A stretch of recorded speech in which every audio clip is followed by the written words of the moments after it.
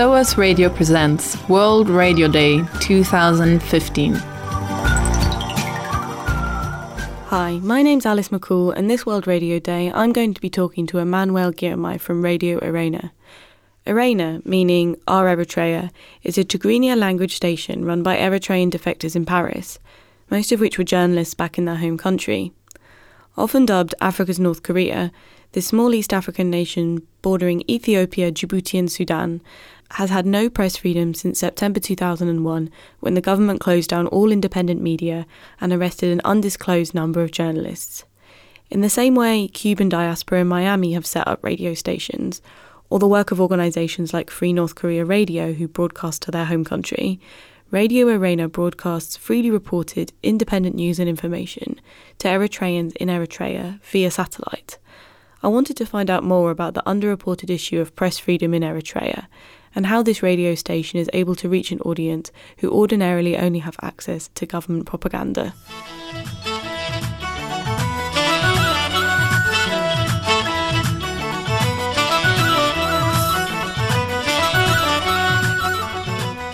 So, hi, Emmanuel. Thanks for taking the time to talk to me today. My pleasure. I'd just like to start by asking you how and why you became involved with Radio Arena. It starts back in my country. I was a journalist for the media, for the government press.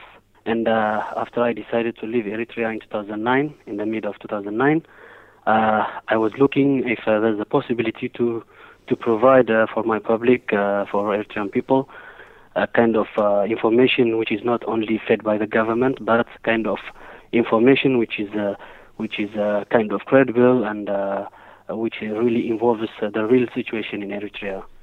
So the moment I left Eritrea, there was this kind of Radio Arena which was established with the support of Reporters Without Borders in Paris, and I was staying in Ethiopia as a refugee for some time. And then the moment I asked RSF if I can be any kind of help to this radio, and they were willing to help me to just come to Paris to join this radio, and I was able to continue my profession. Did you have to leave Eritrea because you were a journalist? What happened? Yes, actually in February 2009, there was a mass arrest of journalists, like about 50 journalists were arrested in February 2009.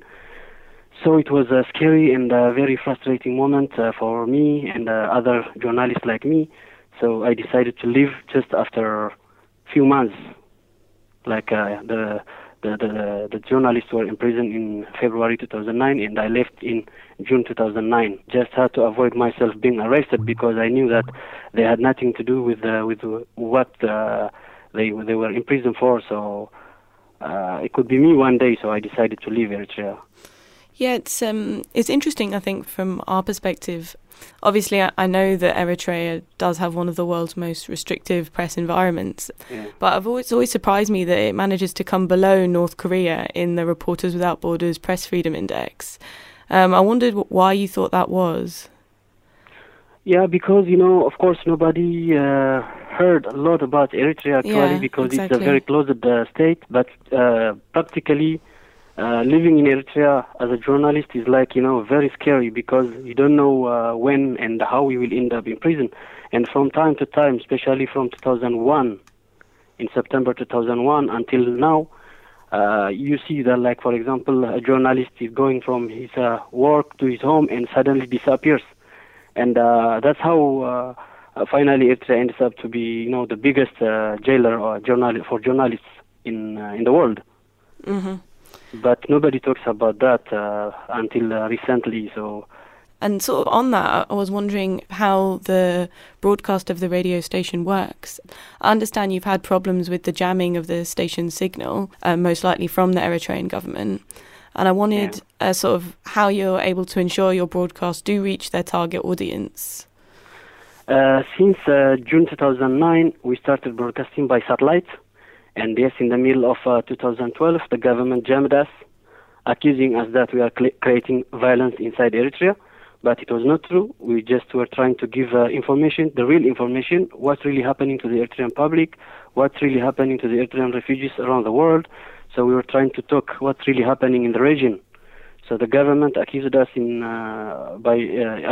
of creating violence inside Eritrea and jammed it. And after that, we look another option to broadcast again, and we took another option. It's also the satellite. We also added a shortwave, and we try to reach in all sorts of means to the Eritrean public inside and outside. And now we are still managing to reach a big number of our audience everywhere.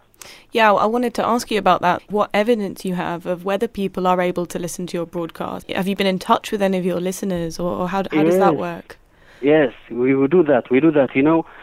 Every day we receive hundreds of calls, and we broadcast it every Sunday. The people who are willing to be on the radio, yes, we broadcast it. And some of them, they just call us to just give us some feedback, some information, some opinion. So every day we receive 100 calls, apart from the Facebook inbox, apart from all other means.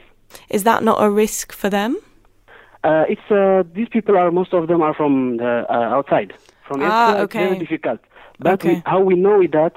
Because we know that every day, hundreds or thousands of Eritreans are leaving to Ethiopia and Sudan. And the moment they cross the border, most of them, they just call us. Some of them still think that we are like in a kind of association which gives help to refugees, but we are not. We are just radio. They just call us. The moment they leave Eritrea, they call us. Then we ask them some questions if how they knew Radio Arena, and they say that everybody in Eritrea listens. And of course, we have some cross checks to prove that if everybody is listening inside Eritrea, and we proved that.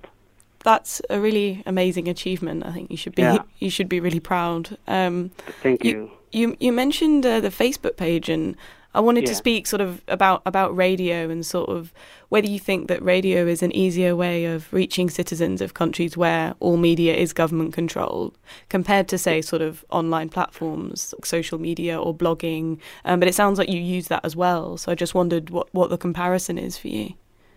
Yeah, in Eritrea, it's very difficult to access internet.